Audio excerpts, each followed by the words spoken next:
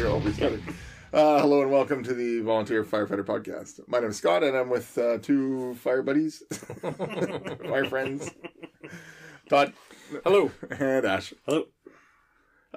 We got some news tonight. A fire at what's called the P&E, which is what is it? Provincial National Exhibit? Is that what it is? Pacific National Thank you. Exhibition. Exhibition. I was not even close. I got national in there. Yeah. I wasn't sure. I'm like, I think that's what it's called. Google. Yeah, I don't think I've ever called it the full name. Playland, Yeah. So it's I guess like Vancouver's version of Disneyland, only really lame compared to Disneyland. Yeah. So there was a pretty big warehouse fire. That's what it sounded like. Suspicious warehouse fire. Yeah, I was watching a news clip of it, and somebody caught a pretty awesome explosion. One of the warehouses there, it sounded like there was a lot of storage of kind of a few extra cars, fuel storage, some chemicals, fertilizers, things like that. So that's it was rocking pretty good when they got there. The chief the assistant chief did an interview and basically said that it's just treating it like exterior. He literally said, "We're standing here spraying water on it." Yeah, just a quick read here. So VPD actually they discovered the blaze. So they alerted Vancouver Fire. They got on scene. They were aware of obviously what the P&E is, and quickly realized what that building was for. Again, very, very, very volatile. There's a lot of shit inside there that they wanted to stay away from.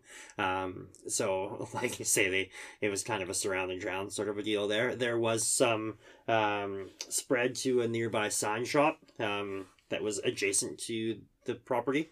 There was some damage there, but it was upgraded to a 3-alarm blaze. 40 firefighters got on scene, knocked it down. Said they were there for a few hours. A couple Zambonis, a dozen trucks. Deputy Chief Bertuzzi. I saw that. I'm like, what?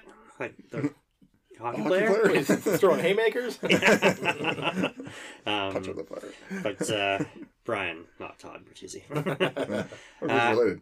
Yeah, I don't know. Related, I guess. Yeah, probably not. I don't know how. Not a common name. How common is Bertuzzi? Sound like Smith. Yeah. Yeah, so that's it. Pretty big blaze. They obviously were there for many hours, got it all. Well, I'm guessing, if there were Zambonis, because Zambonis are run on propane. Yeah. So there'd be probably some pretty good, I think it'd be like a forklift, I guess, explosion. Well, there's probably propane storage everywhere there, too. Yeah. Yeah. Because there were some pretty good pops and bangs and, Yeah. Yeah, there's like many, many reasons why they weren't making the push. It was, all of the shit that was stored inside of there, from the vehicles to the propane, other chemicals and such. It was... Yeah. I remember when were you with us still, Todd, when that car lot, when the wrecking yard went up? I was, but I was in Vancouver working. Oh, yeah. Yeah, I remember that night when it went up, because it was still fairly new, and I remember the oxy settling tank, it blew and it went flying through the roof, and, took off. And we were doing surround and drown, and every time someone would blow up, we were like, woo! Because there was nothing else we could do. We were just logging water at this thing. Enjoy the moment. Yeah. And then the radiant heat went through the sea can that the guy had stored all the struts and shocks in. Oh, jeez. It sounded like a war going on. It was like, boom, boom, boom, boom, boom, boom, boom. Like the sea can's shaking. We're like, so we just kind of hosed that down for a while and tried to cool it down. Yeah. But I remember there was a car on the hoist, and it got so hot in there that the car actually melted in half and was folded in half, hanging off the hoist. Yeah, it was up on a 2-post hoist, yeah. I think someone took a picture of it. It's pretty crazy.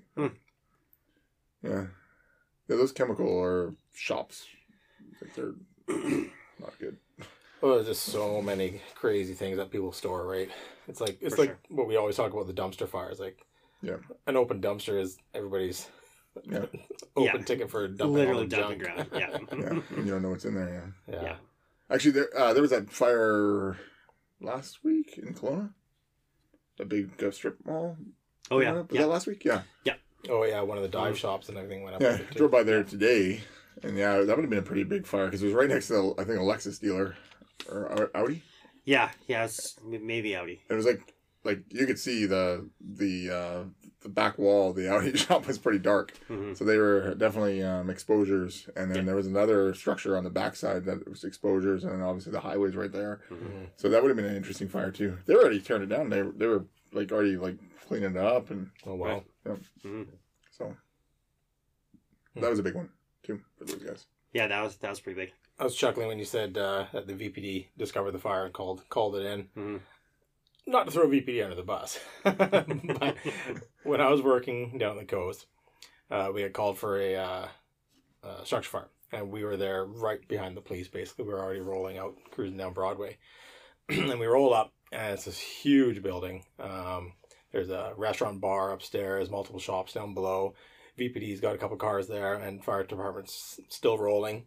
And what do we see is a couple of their officers going out with their batons, smash the glass doors, stick their Bent all head the in, windows? and start calling, Mhm. like yelling through the open windows. Well, now all this oxygen comes pouring in. The thing was fully engulfed in no time. Yeah. Yeah. We're helping. Yeah, Exactly. that all goes back to. Yeah. I just watched the Jason Patton there. He did one of his videos and it got reshared about PD on scene. All right, guys, if we beat fire to a scene, we got to park a cruiser here, park a cruiser here. I want a cruiser here. Like if we can Blocking everyone. clutter up the scene with all of our cruisers, that's perfect. Yeah. Weren't you on a fire watch one night? And VPD, like you were with ambulance, and then wasn't Vancouver Fire? Wasn't there somebody on the roof and their chop saw went like risen off the roof and like smashed to the ground? It was, so they had a grow op in this 2-story house in the attic, and so they put their ladder truck up to do some venting on these kind of side gables of this weird little roof structure that was there, and the guy starts up a saw, sets it on the roof, lets go of it, steps off the ladder, get on it, and the chop saw, woo, right down off the roof, smash in the back alley. And all you see is a couple guys look up, look down at the saw, shake their heads, shit, climb back down. Yeah, Yep. Sweet. good times.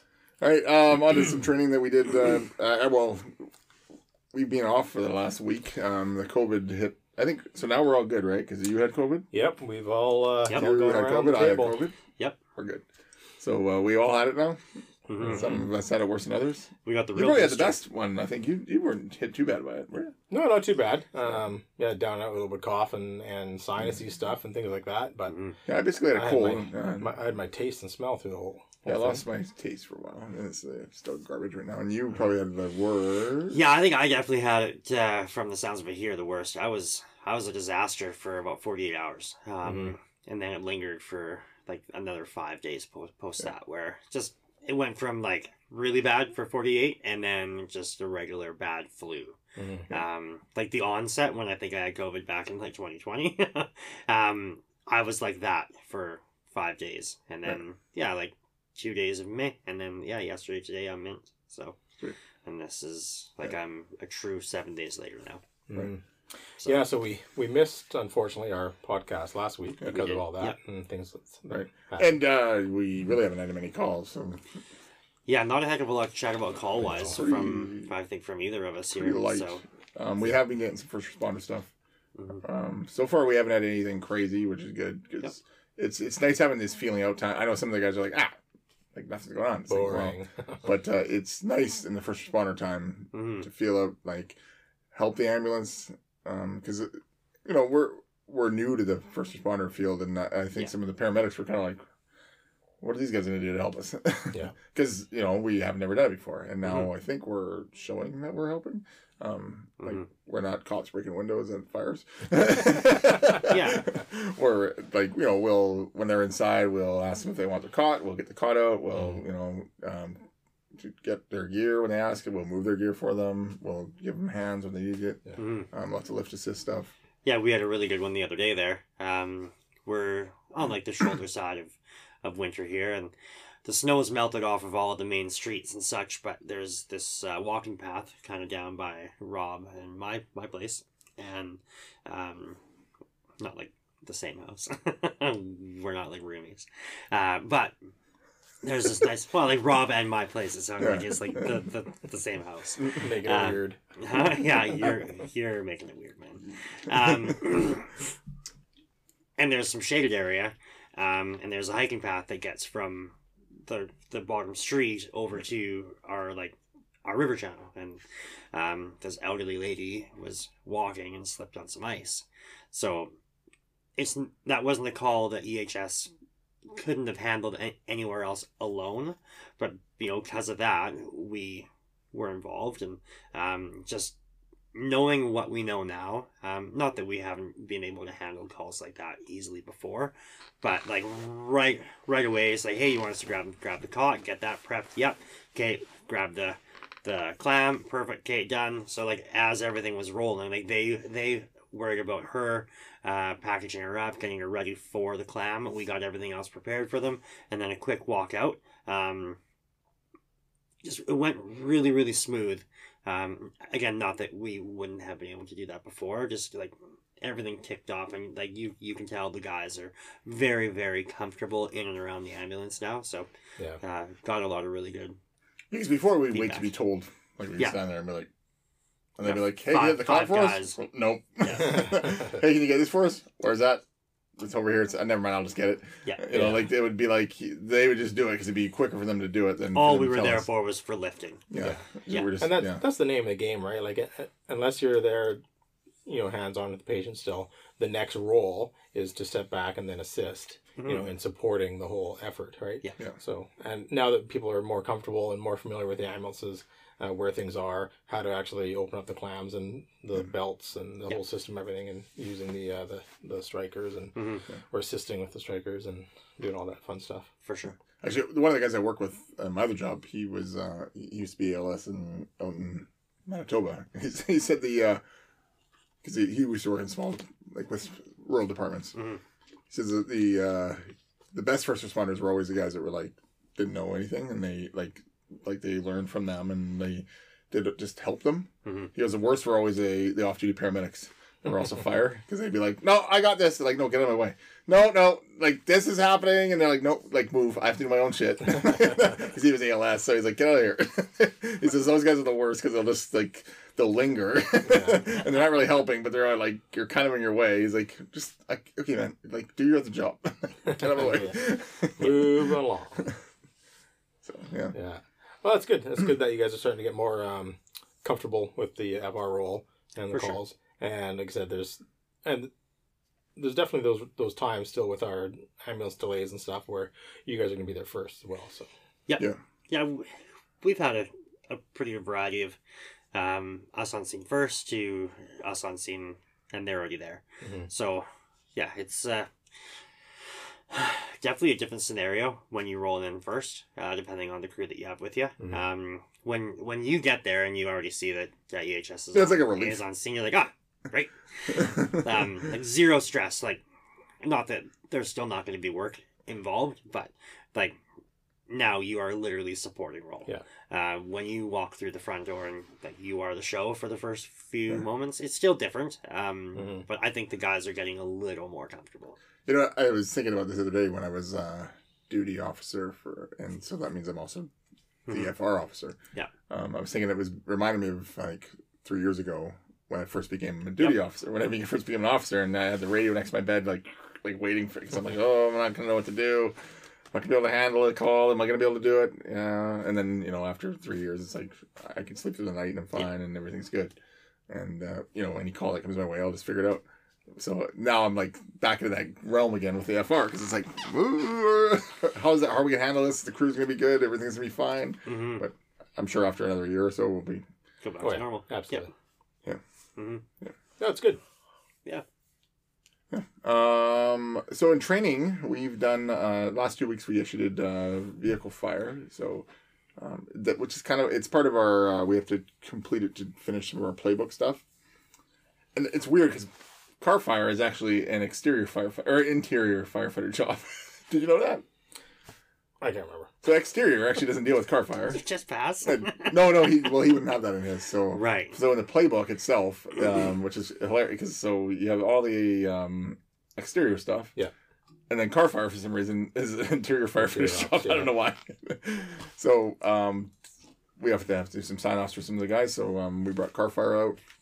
We've had a couple car fires in the last in the last little bit. So one or two. Anyways, so we thought we'd pull some of that out. Mm-hmm. We had some cars on the training ground that we've used to do some extrication on. Yep. So we realized, like, why not just light those cars on fire? Like, we've chopped them up, kind of put the hood back on, roof back on. It's still a car. Like, it's still, you still attack it the same way. Yep. So yeah, we just did the standard car fire attack. Nothing too crazy. Yeah, no, I think it went really well. We the first night when I was still here, Cav and I went down and we drug one of the pickups out and got that prepped,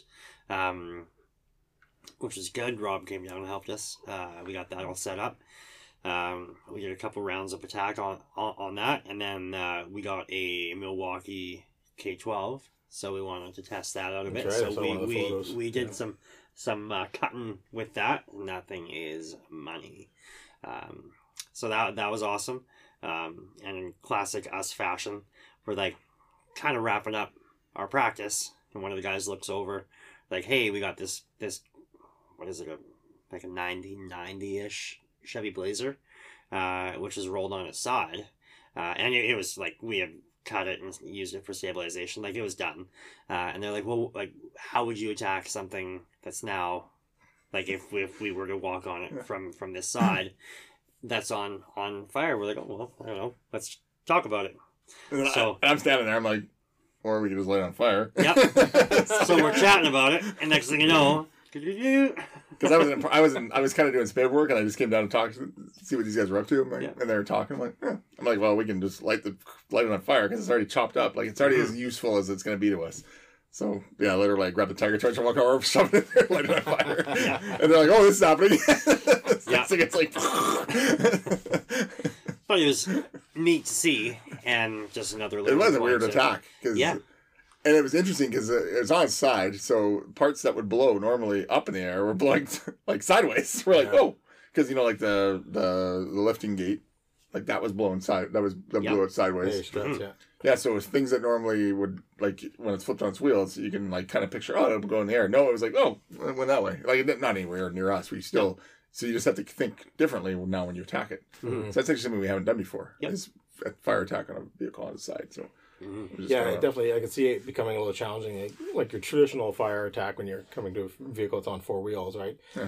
You've got your engine compartment, your passenger compartment, your trunk. Now that same method is there, but now everything's in a different position. Probably the safest, and we didn't attack from that side, but the safest side probably to attack from was the dirty side, like was the wheel side, because really nothing's burning underneath there. For sure. Yeah, you come in and then hit the engine compartment if that's where the fire is or wherever.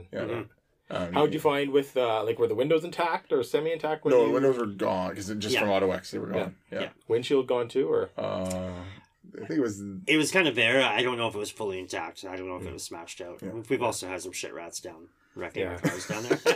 Yeah, we had some people break in. Yeah.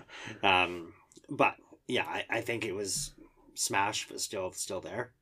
So you couldn't, like, get an attack line through the front. Like, you would have had to, I don't know. So did you lift your attack line up into those? The guys actually went, what they ended up doing, because there was a couple senior guys, I think it was Matt and Mike. And they pushed in, side on, and then you kind of see them, oh, wait a minute. So they actually went kind of hood side, or roof side, and then they pushed around the back end of where the lift gate would be, where the hatch would be. So they kind of use the roof as their shielding, and then they went... Yeah, deflected off. Yeah, it was really cool to see. Again, it was, kind of one of those things, classic us, we're like, meh, what would you do? And Scott lights it up, like, okay, well, then now let's learn live. You're about to figure it out. But, I mean, that's kind of some of the best learning. Yeah. Well, I jokingly said to Ash, I'm like, yeah, it's part of the lesson plan. And he looks at me, I'm like, yeah, the lesson plan. I don't know, I had, like, light stuff on fire and chop things. That was my lesson plan. So, check, done. So, the 2 things on the lesson plan are checked off. Yeah, we definitely wouldn't have put, like, 2 rookies out there. All right, figure this out. It's right out of the book. Yeah, but exactly. like, knowing that we had a couple really experienced guys there, and like they did chat about it prior, and they were on the attack. We had a couple guys on cooling and production line. So, like, everything was done by the book. Just by the book is generally they talk about a vehicle that's on four wheels. Yeah, no, exactly. So, and then we also wanted to talk about, because it was like car fire, dumpster fire, because the attack for both of them are the same. Essentially, yeah. If you can think about one, you can think about the other one. Just like you don't put your face right inside of the burning compartment. You don't put your face inside of the dumpster. A lot of those things Taking are a very, hand tool very with you in similar. case you need to lift the hood or try. 100%. Same motions. Well, and even the last year, we actually had a car on its roof in I think you were away that day. No, yeah, you guys were camping. That's right. I came down and I was about to go back up, and then this car fire came in. It was on its roof in Was a it up ditch. there? No. It was up there. On its roof in a ditch, and it was a truck. It was a pickup truck because we actually ended up having to we got the rescue tools and we lifted it off the road because we weren't sure if, like, the guy, because there was nobody around, so we're like, either the guy ran away or the guy's pinned under the box of the truck. So we actually lifted the box of the truck up to look underneath. So it was one of those weird attacks because the car was on its roof. So the guys actually had to go in the ditch to fight the passenger compartment. Yeah, and then I think we had one guy go up top side and lob water as a cooling line onto the truck from high side. So yeah, maybe we should do more of those odd angle attacks. Yeah. Well, it gets you thinking too, like your traditional car fire with your cooling line, you're trying to deflect and cool the tank and stuff like that. Yeah. Well, now everything's inverted and leaking more potentially, and absolutely it adds a whole new dynamic shit show of it. Yeah. So that was that. I don't know what they did last week because I was away as well. I was training on the coast, doing some other things. I talked to some of the guys. They did the. I said there was a little car. Civic there. Yeah, it was burnt. It went by there today. Yeah, so they torched that up. It sounded like they just walked through the same kind of scenario. Yeah. I don't think they lit anything on its side on fire. Yeah. But yeah, just it looks like Armageddon down there right now because we have cars chopped, cars burnt. Yeah. Mud everywhere because it's melting. Snow melting. Yeah. Yeah, that's one thing the training ground needs is some pavement soon. Yeah. That's part of the plan. 5-year plan. Yeah. And the other guys actually, one crew did car fire. We just had a crew stationed back here doing ropes and ladders. We kind of tied that into one night. Because I think we said, I know we said numerous times, back in like episode 4 or 5, I think we had the rope debate. Pretty sure it was then, was it? It was pretty early. It was pretty early. Carrie and I had a rope debate. So look for that on our past catalog. Do we have a catalog? Throwback episodes, yeah, sure. Yeah, just the fact that we don't teach, like we teach the knots, but we don't get too in depth and like you need to know 12 different knots. If you know 12, you're going to forget all of them and then you won't know any. Or you can really learn 4 really well. Yeah. So the guys were doing those. And then I think from what I was watching, I walked by, again, I was doing some administrative work, so I walked by and it looked like the guys were doing those few knots, like basically the family 8 group. So like figure 8, follow through all those kind of knots. But they were doing them and showing how they could be used in different positions. So, it's a versatile knot, basically. So they did that, and then they just threw some ladders and just getting that done. Nice. Yeah. Yeah, so we covered a lot of kind of just playbook stuff that night. Checked out some people, did some things. Yeah. Good. Before we talk about the other one there, Todd, what have you guys been doing? So last week what we did, we kind of tied everything together with two scenarios from our past training. So we've been working on like kind of the emergency scene management kind of structure and getting guys and officers running through all the different command boards and our RIT boards and safety boards and all that kind of stuff, accountability. And one thing which all of our departments have in common is low manpower for certain calls as well. So it was really focused on that as well. So we went over to one of our buildings in town, the rec centers, and it's a very old building. It used to be an old school.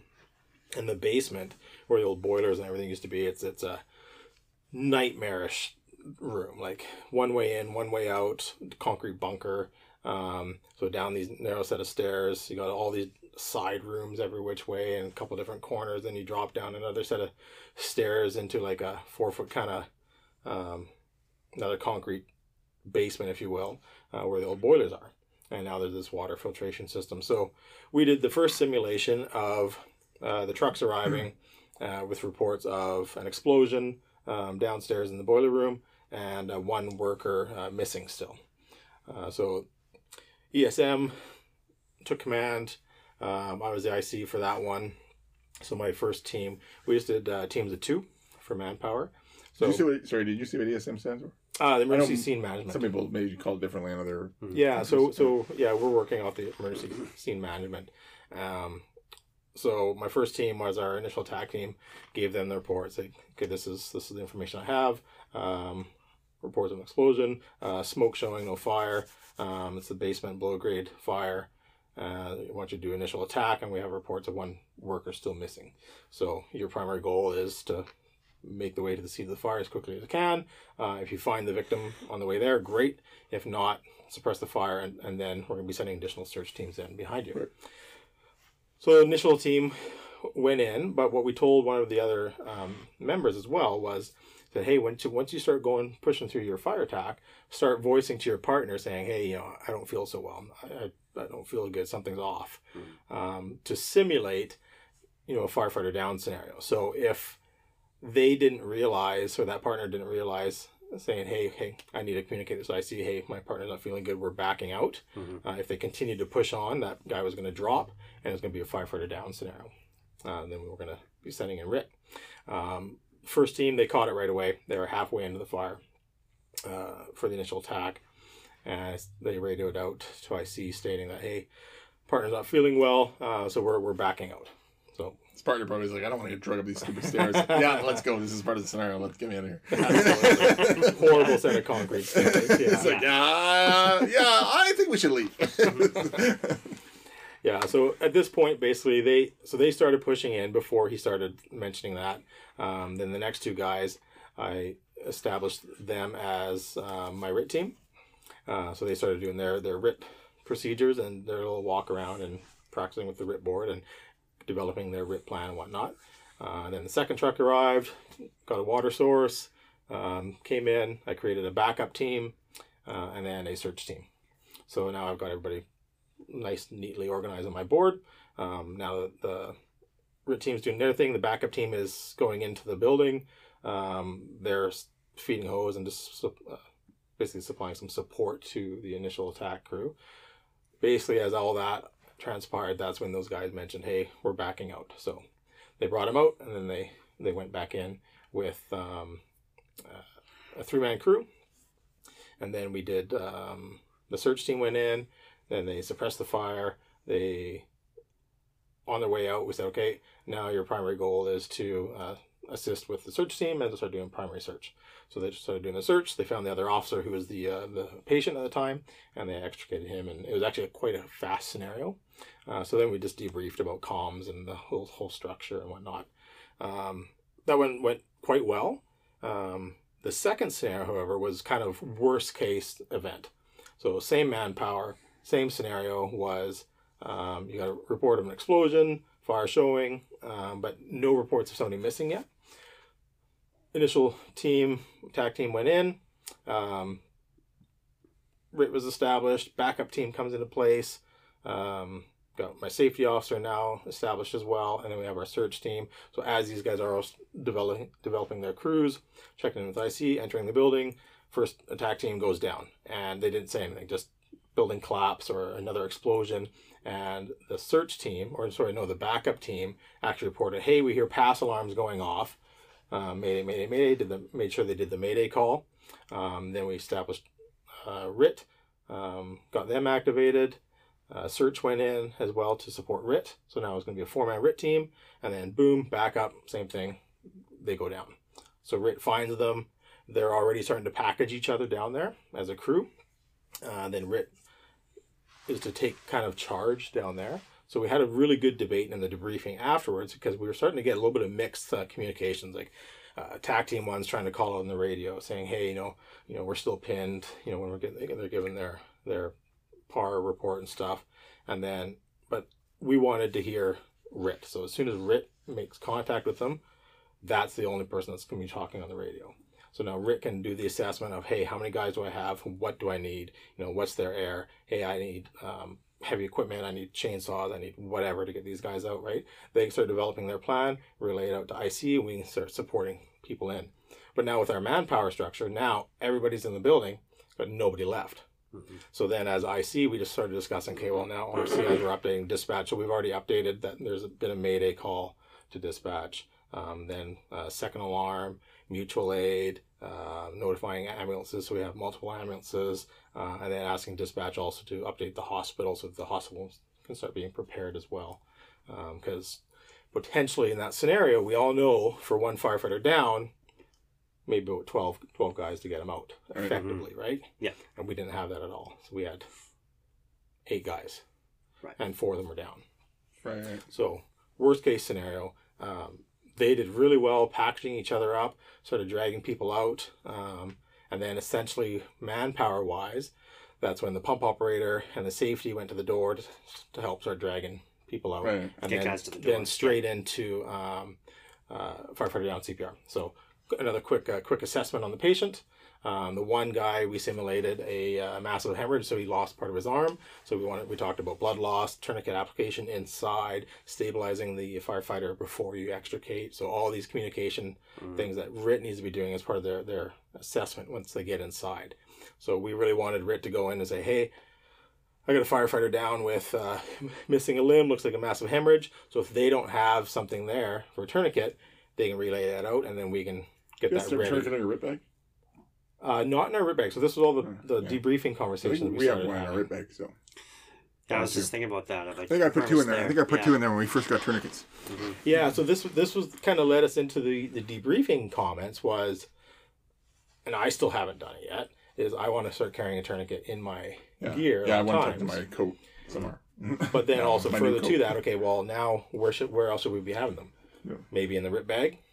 There's pockets all over them with wedges and other stuff, so why not? Yeah. And then just as a RIT team, as you're establishing your RIT tarp, what are you putting out there? Well, we're putting our trauma kit, our AED, you know, things like that, because everybody is very focused on getting a RIT line out there. So RIT has their own established, you know, 1 3/4 water source, which is great, but we got fucking hoses all over the truck. We can pull a hose. Hose are easy to pull. We can pull a hose. They're designed to put you pulled fast. What I want to see on that RIT tarp first is I want to see tools. I want to see the medic gear. Yeah. I want to see the RIT bottles, you know, air bottles, all that kind of stuff. Yeah, I don't even think we usually pull a line for our RIT guys. We just leave it on the truck because the guys are just, well, we'll just use that. We'll just pull it. Yeah, and this is one thing I actually don't know the answer for. I mean, you're supposed to have an established RIT line, but does it need to be pulled, or as long as there's one available on the truck? Available. Right? So I'm thinking as long as it's still available and it's close, right? Yeah. That should be sufficient. Yeah. So as long as you know that, hey, that is now going to be our RIT line. Nobody else is pulling that one.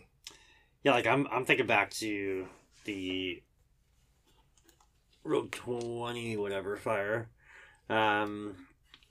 where we had you guys up for RIT. Yeah. We had the RIT tarp, and there was a RIT line pulled and sat there. Mm-hmm. And I don't know how many times I come around the corner and guys are like running the RIT line because like some of the soffits like on the Bravo side of that building just kept flashing up, and somebody go and grab the RIT line, and all of a sudden they're doing fire attack with it. And But I guess I could kind of go back to that, you know, can the RIT people be used? They can be used for things that aren't like critical to the fire brigade. Yeah. So hitting a soffit is not critical. So I guess the RIT line is also Still- not critical. Yeah.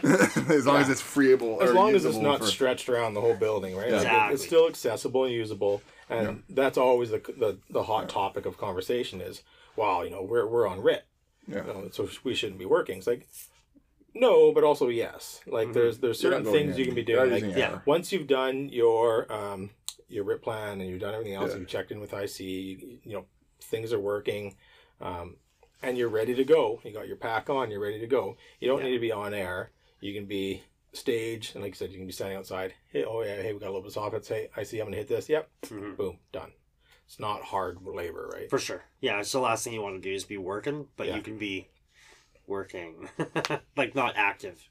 Yeah, not active where you can get Active fatigued or firefighting. injured and Yeah. things. Yeah, But if you can stand there, if you can do a 360, if you can do all of that stuff, Mhm. you can grab an inch and a half and supply a little bit of water supply, right? Yeah. And that's, again, for our area and our structures. Mhm. Now, if you're a RIT team on a hotel fire, Yeah. way different scenario. Right? Absolutely. A way different scenario. But like for our average, family homes. You know, couple story, whatever. Yeah. Mostly single family structures. Yeah, so it went really well. A lot of learning points. A lot of the discussions were on just on comms, like really cleaning that airway up so you're not talking over each other, because it was really hard to hear as I see what's going on with a couple of people trying to talk over each other. And then what the teams actually mentioned, when they're all in there close together and the RIT team leader is trying to communicate out, now everybody's got their radios dialed. So you get all this feedback. Yeah. So turn those radios down, right? Like you got other jobs to be doing. Yeah, we're really starting to drill on our guys. Like, I get you want to know what's going on, but when you get one or two teams in that close space, now there's no comms coming out because you're just getting that crazy feedback squelching. It's near impossible, right? So have a radio. You should have a radio. Yeah. But have it down. Like your radio is if something goes sideways, right? And that's it. Like picture your 3-man, attack team, and your team leader, your officer, he's the one that needs to be having that radio dialed up to be communicating. And how many times we all gone in, like you said, you reach over to your mic, key it to speak to command, and the guy 5 feet beside you, his radio is dialed. Yeah, let's turn that down. We have communication, we have line of sight, whatever, voice. So we don't need that. I think and when I'm inside, my radio is the last thing I even go to. Like I don't even touch it because it's like there's so many other. Only if you need to communicate something out. Yeah, a lot of guys use that as their primary thing. That's like my last resort because it's like there's so many other like I can like talk to you, I can look at you, I can point, like because we're there. Like I don't know radio because usually when you get on the radio, it's like because you got your mask on, you're freaking trying to talk and and you want it there. That team leader needs it loud enough to hear if there's a sudden update, if you need to evacuate or whatever in the fire scene changes. But the other thing we have, if that doesn't happen, if you need to do a retreat, we got the air horns, right? Yeah. Like that's in our SOPs. So there's other means of. And I like with us, like our officers are so active. It's not like we're gonna push in and then we just sit there as our team works. Like we're all over the place. Like we're making the push in, and like we'll come out. Like you do it a ton. Like we'll come out to the door, like pop out, give a verbal report, and then follow the hose line back in. Like we're constantly working and moving, right? So yeah, again, like you're not cluttering up that airway just for the sake of, hey, you want to know exactly what I'm doing in here. No, like if you're working and you're doing everything and there's nothing pressing, like just give us the report the next time that one of us is out. Yeah, and that's like look at our bread and butter fires. They're the small family homes, like you said. So it's gonna be very easy to. You can literally see people like, okay, he's working over there. Okay, that guy's over there. Yeah, sweet. Yeah. Yeah. You start getting into complex structures, it changes everything. But 100%. Again, that's not our area, right? Yeah. It's gonna come, but yeah, it's a lot of good takeaways from it. A lot of good discussions afterwards. Like I said, just even the tourniquet placements, like where should we be putting these things, and getting everybody thinking about it. And then there's a discussion of how are you going to tell if there's a massive hemorrhage? Well, if the guy's missing an arm, we'll probably assume, but the other thing when we go down to assess a firefighter down is we check his air. You can do a real fast RBS on them to see if there's any massive injuries. And, it's kind of part of it as you're packaging them for the RIT removal. Yeah. And then if you grab an arm and it starts flopping the opposite way, something's up. Yeah. So then maybe take an extra moment to see. Because a lot of our gear will soak that right up. Right? It's a massive bandage around your arm. Yeah, right. Like, and that's the thing. Like the bleeding, as you know, it's gonna hide it so well, especially with the lower extremity. It's gonna go right into your boots. Yeah. And fire boots are designed to be waterproof. So. Yes. It's also blood. That's a lot of blood you can put in a fire boot. You got 2 liters of blood in your boot. Yeah, no, it worked very well. Like I said, a lot of good things kind of tied together from our past practices. Just the teamwork for the searches, the fire attack, the comms, setting up RIT doing their proper job, and just practicing IC roles for everyone. Right. That's cool. That was our practice. Nice. What we've been doing some special stuff with, we've been working with local departments, because we have our burn buildings that we have built. So we bring some of the departments from out of region. We had the guys from up north coming down. And then again, recently we had the smaller department kind of up in the mountains recently come down. And it's good to see those departments come out because they don't have access to a burn building like we do. And we just do it for free, like we said before. It's just we just have people come, and our guys like doing it. Mm-hmm. And so we did that. We did that for 2 weeks in a row. Just do a cold start. The one night, the first night, Glenn was pretty ambitious with the stack pallets. So I usually like a 6 to 7 pallet stack for a cold start. Because I like getting it rolling fast so we can demo the rollover and all this stuff. And then I walk in, I'm like, it's like 12 pallets in there. And Glenn's like, I can take some out. I'm like, it doesn't really matter. It's not like it's not gonna make the fire, like the fire's not gonna suddenly like burst, like it's not gonna make the fire explode. It's just gonna burn a little bit bigger and longer. So I'm like, that's fine. I mean, because if I feel it starting to get out of hand, I literally have a hose to give it a couple taps and it'll knock it down. Yeah. So and it was actually a really good roller we had going on. Got it was hot pretty fast impressive. and had a nice little river of fire over our heads, and Nice. it was good because I always tell those people, like everybody that comes, including our rookies, and I've said this before, it's not about learning firefighting. That's about stress inoculation. It's not even stress because you're not really stressed. Well, some people are, but it's more fire inoculation. You're getting used to seeing fire over your head, seeing fire visually in front of you, feeling the heat.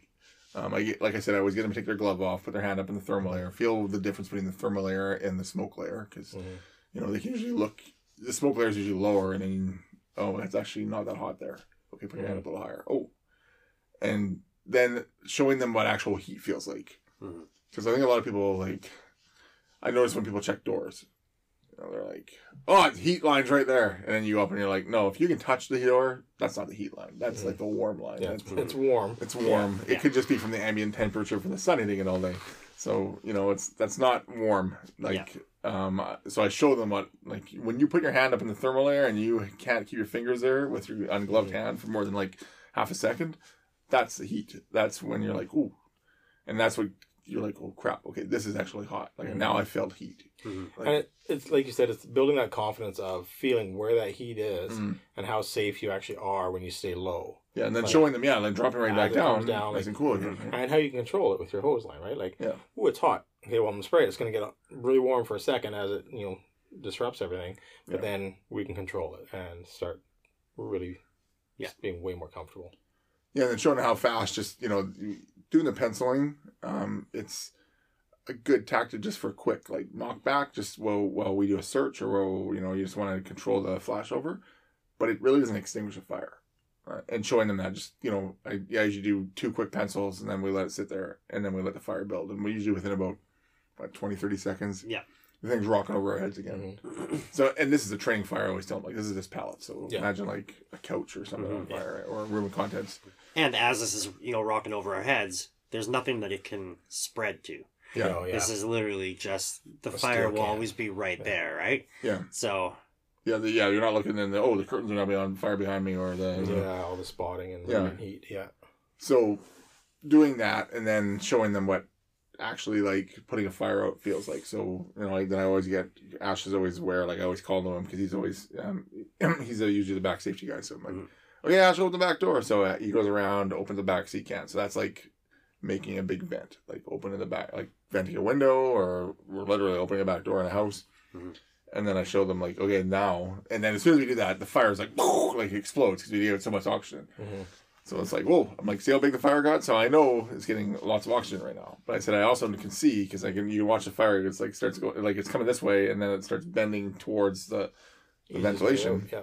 So I'm so I know there's a good vent back there. So now, and I show them the circle, I just turn the nozzle on full and just start doing a loop, or doing the ceiling wall. Yeah. And just going, but I expressed to them, like, you have to keep it up. If you stop, if you're like, oh, that was good enough, well, you're going to get all that steam and stuff's coming back on you. Yeah, keep control of the flow path. I'm like, you have to keep going and just keep going. Go, go, go, go, go, go. And then finally, like, knocks it down. And then I get them to all stand up. And I actually forgot to do the first guys to do this. Get them to all stand up, take their glove off now. And literally within like 20 seconds, show them what water does. And put your hand in where that thermal layer just was, and it's like cold. Mm-hmm. Yeah. Like, that's the difference. Yeah. No, and that's so important, like you said, is just building that confidence of how safe the gear is, seeing and feeling, you know, how dark it's getting and where, like, hey, even though it's dark and warm, it's still safe. Get a little bit lower, and there's so much with it. Just building. Well, the big thing I always get them put their hand on their helmet too, right? Yeah. So you put your hand on your helmet, feel how hot your helmet is. So that's your head underneath. Your head How is like literally not hot your head is. Your head is literally just underneath there, and you're not scorched. So that's how good your gear is. Yeah. Mm-hmm. Yeah, and then after that, we went and we relit the fire and did a bunch of just real quick positive pressure attacks using the fan as our kind of our shield to go into, and then pushing behind it with a hose line, and then doing some hydraulic ventilation. Mm-hmm. Beauty. So we did that a bunch of times with them. I think they liked it.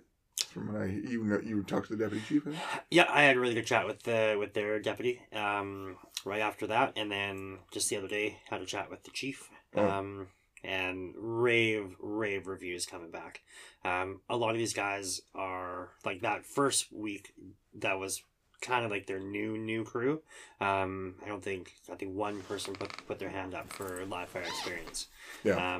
Yeah. And the place they went to, he said they only could do like 3 pallet stack. Yeah. Which, so there was fire. I think when we first started the burn building, we had like 2 pallet stack, and it was so lame. We were like, did we just waste a bunch of money on this stupid burn building? Nope, add more. Yeah. So yeah, they were very, very impressed, and already were asking, hey, like, when can we go back and do more? To which I said, literally anytime. Like, we love doing it. We have a group of guys that want to come down. Like, they're like, hey, next time you guys do something like that, give me a call so I can come and help. Which our guys learn a shit ton from that as well. Yeah. So because we got guys that are only in just it's still not even a year. We have guys helping us that have been in under a year, and they're going in there like they're old timey friggin' New York big mustache guys. They're just walking in there just like, this ain't heat. Confident. I felt heat back in 2021. Exactly. It's like, that was last year. How salty are you? You've been on here for like 2 months. But it's good. Like, That's awesome. Yeah, it shows how far they've come just because of the experiences that they've gotten. Like, some of it's in training, some of it's out there in the wild. But it's really awesome to see the guys excel like that, and like their comfort level in there is like nothing. Like, we're in there like loading pallets, and there's guys, poke their head in there like, geez, these guys are nuts. And we're like, no, it's a controlled environment, and like, we're comfortable in it. So it's good. And now we had them back again this past week, where both of us were away. But chatted with them, with the deputy and the chief again, and then with some of our guys that did it, and they did basically the same thing. They weren't able to get quite the rollover that we had the first round, but they said for whatever reason it was hot, like super hot. So didn't quite get the same experience, but was really able to see what that gear can withstand, which was really good. And these guys were a little bit more experienced. I think almost every one of them that was here had been up north to the live fire there. So the only difference, they did positive pressure attack, but they went in on the south side door. So they made a little bit extra push, which is basically in a entryway into like a simulated bedroom with another door. So they had to do a couple extra checks for doors. Right. Blah blah blah. So it's just a little bit further of a push. So it's not the first one is like you go in and you can do the attack 2 feet inside the door. Yeah, you get a lot of water from distance. Where this one you actually have to like manage some hose line and stuff. So it was just a little bit more of a leveled up attack for them. But still very, very, very basic. Just you don't want to overload their first time through. But they went and had a look again at our search building on the bottom side, and both teams are like, we need to come back down here and do some actual search.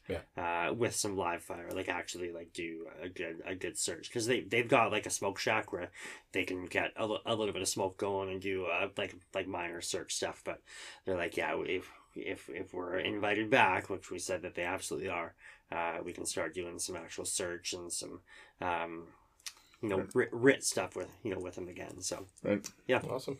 Worked out really well. And off the backside of that, got another department that wants to come. Yeah, that chief happened to be having a chat with another chief, and now we're getting another department from a little further north that wants to come and train with us. Outstanding. Yeah. And again, like, this is all in the house. Like, there's no fee for it or whatever. And like, in the back of my mind, I'm like, oh man, we should actually start getting a fee for it.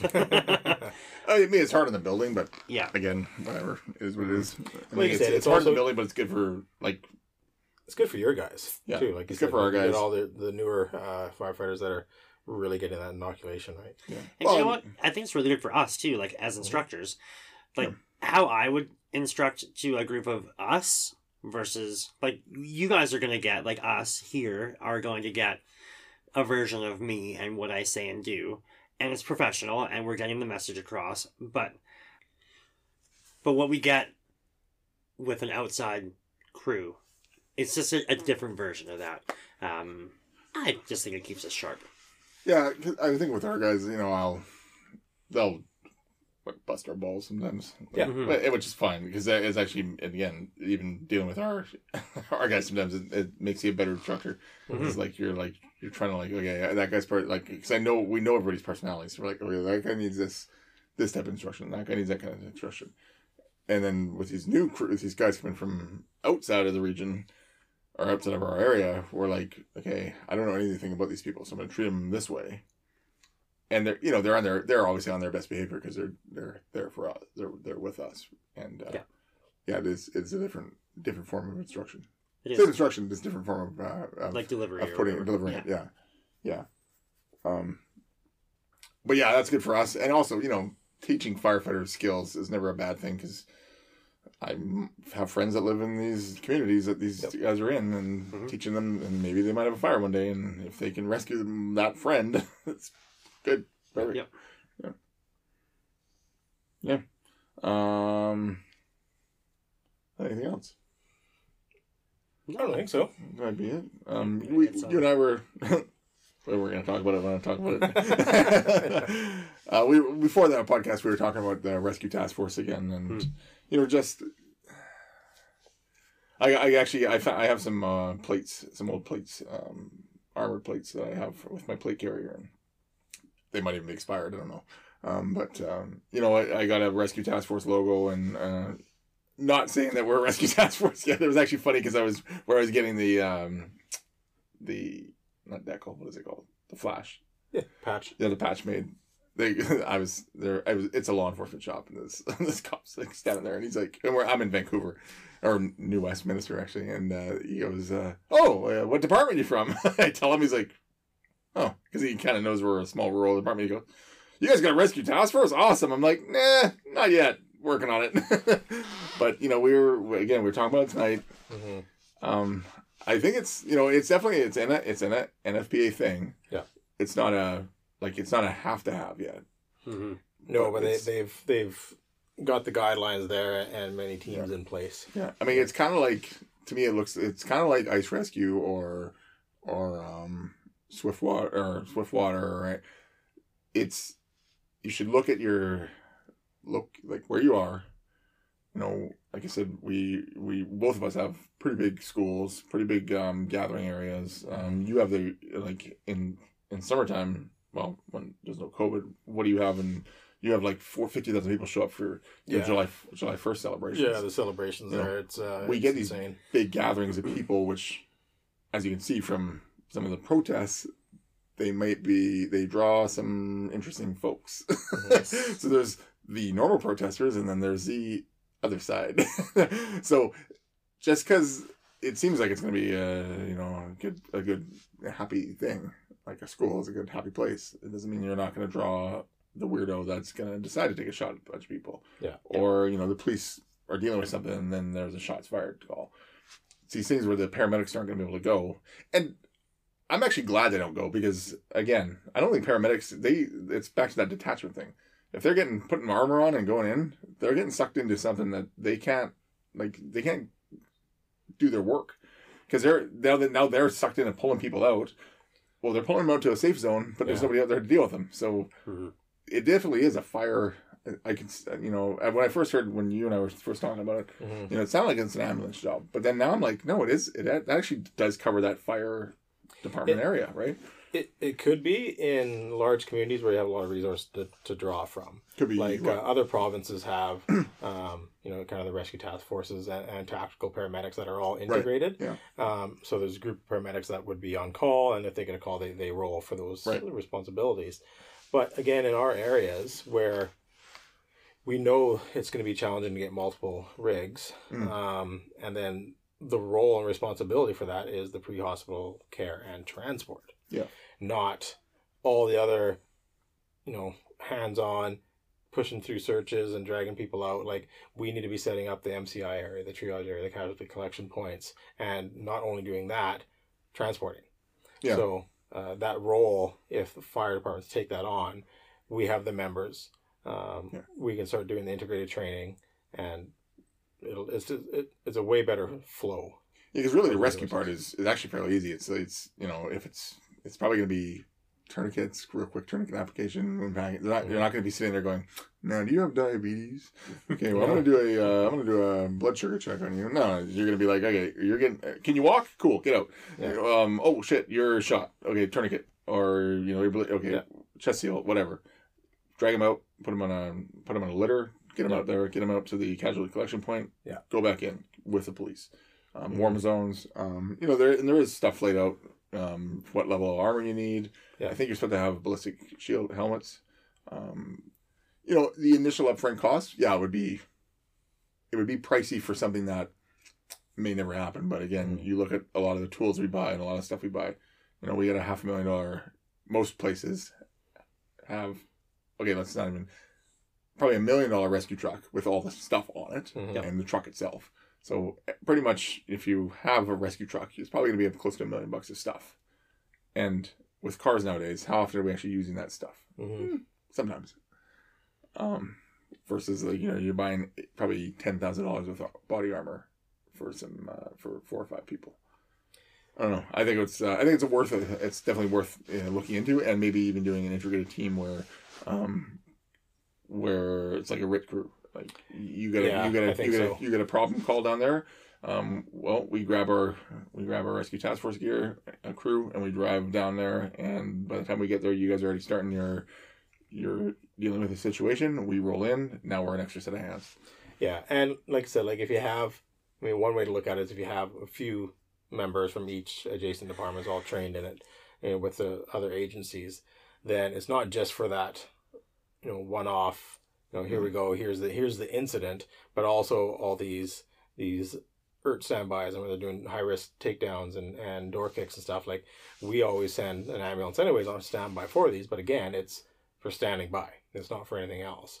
Right. And if we are able to provide a team that gets deployed with those, now you're already being paid. You're already using training. Right.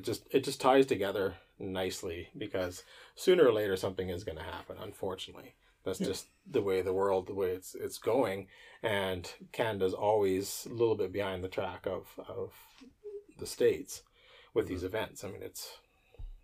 It's facts. That's what's out there. Yeah, again, it's a hard pill for people to swallow, because you don't want to talk about it. Like, you don't want to talk about some kid going nuts and shooting people.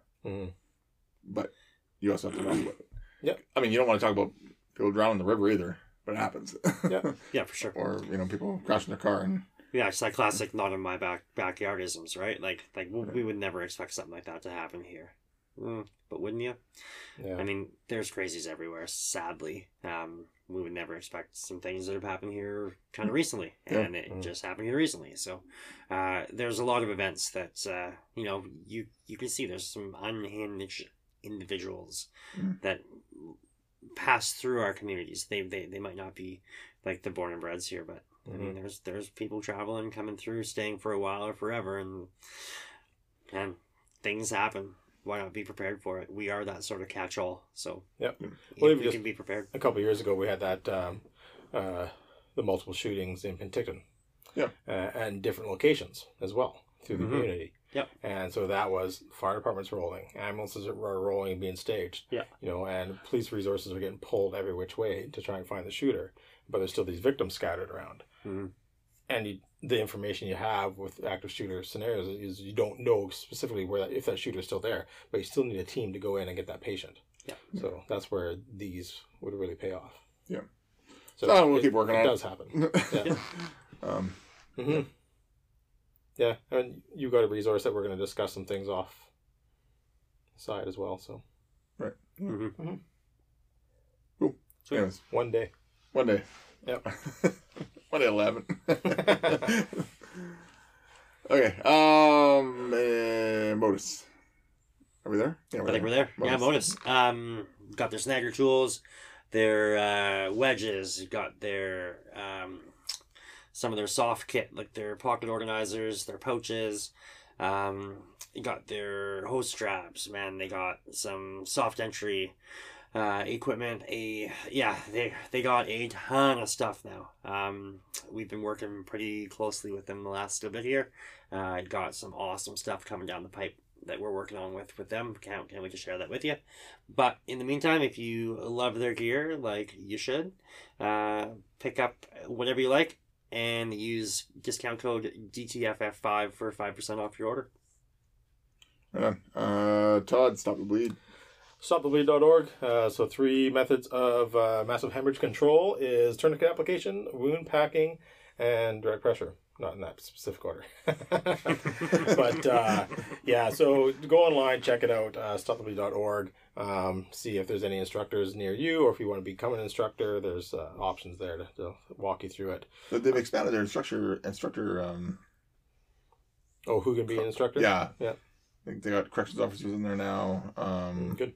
Some other type of nurses. There's a couple things. I just got an email from them the other day. Oh, good. So, yeah. Yeah, I think with anything with the Stop the Bleed stuff is just make sure you're knowledgeable on the subject matter, right? Like you always want to be, or at least have access to a subject matter expert for things, because you get all sorts of questions thrown at you, and yeah, just make it real world, make it fun, make it. Funny, when I was on the coast at this other course I was doing, I'd stopped by this law enforcement place, and these guys, there was all these instructors that were teaching, or they were doing an instructor development thing. So I was talking to one of the guys, and he was from the island, and he goes, "Man," he goes, because they teach Stop the Bleed. So he says, "Yeah," he goes, "I've watched your guys' video, like our video on Stop the Bleed." Mm-hmm. He's like, "I watch it friggin' like probably 20 times." He goes, "Every time I go to teach that class, I watch that video." And he goes, I use the same words. I'm like, ooh. He's like, I'm like using your thing word for word. I'm like, oh, I'm like you get your hip pack stuck for like half an hour too. He's laughing. He's like, no, but it's like, yeah, it's actually crazy how much I don't know. I haven't looked at that video lately. Whenever he hits his god, because evidently his was 20. He gave us 20 views. But yeah, he says he watches that thing start to finish every time he's about to teach a class, just to make sure he's got it down. So right on. Yeah. Good, yeah. So Stop the Bleed, and of course, if you want any product for that, RescueCentrals.com. All sorts of good training products for wound packing devices, kits, bags, pre-made bags, or if you want to order specific supplies to build your own kit, you can get all that stuff through them. Nice. Tanner Olson. Yeah, Tanner Olson. Country music out of West Coast Canada. Good news out of West Coast Canada is our restrictions have allowed us to have venues at capacity. So it sounds like some live shows are in the future for them, which is awesome. Check them out on like your YouTubes, your Spotify's, whatever you listen to, all your... Same place you find us, which is... Yeah, literally the same place you can find us. Facebook, YouTube, Instagram, TikTok. Mm-hmm. Check us out there. Like that video I just mentioned was on YouTube. Yeah. We got a few things on there for some Sims. We will hopefully one day get more stuff on there. We keep saying that. We haven't yet. It's that I noticed it's actually getting light around 5:30 now instead of dark at 3. So helps. It's staying light, I should say. So that'll help with some of the filming. For sure. Yeah. Cool. Any more for any more? I'm good. Thank you. Mm-hmm. Thank you. Was that your good night? That's and good night. Likewise. All right. Good night and stay safe. Stay DTFF.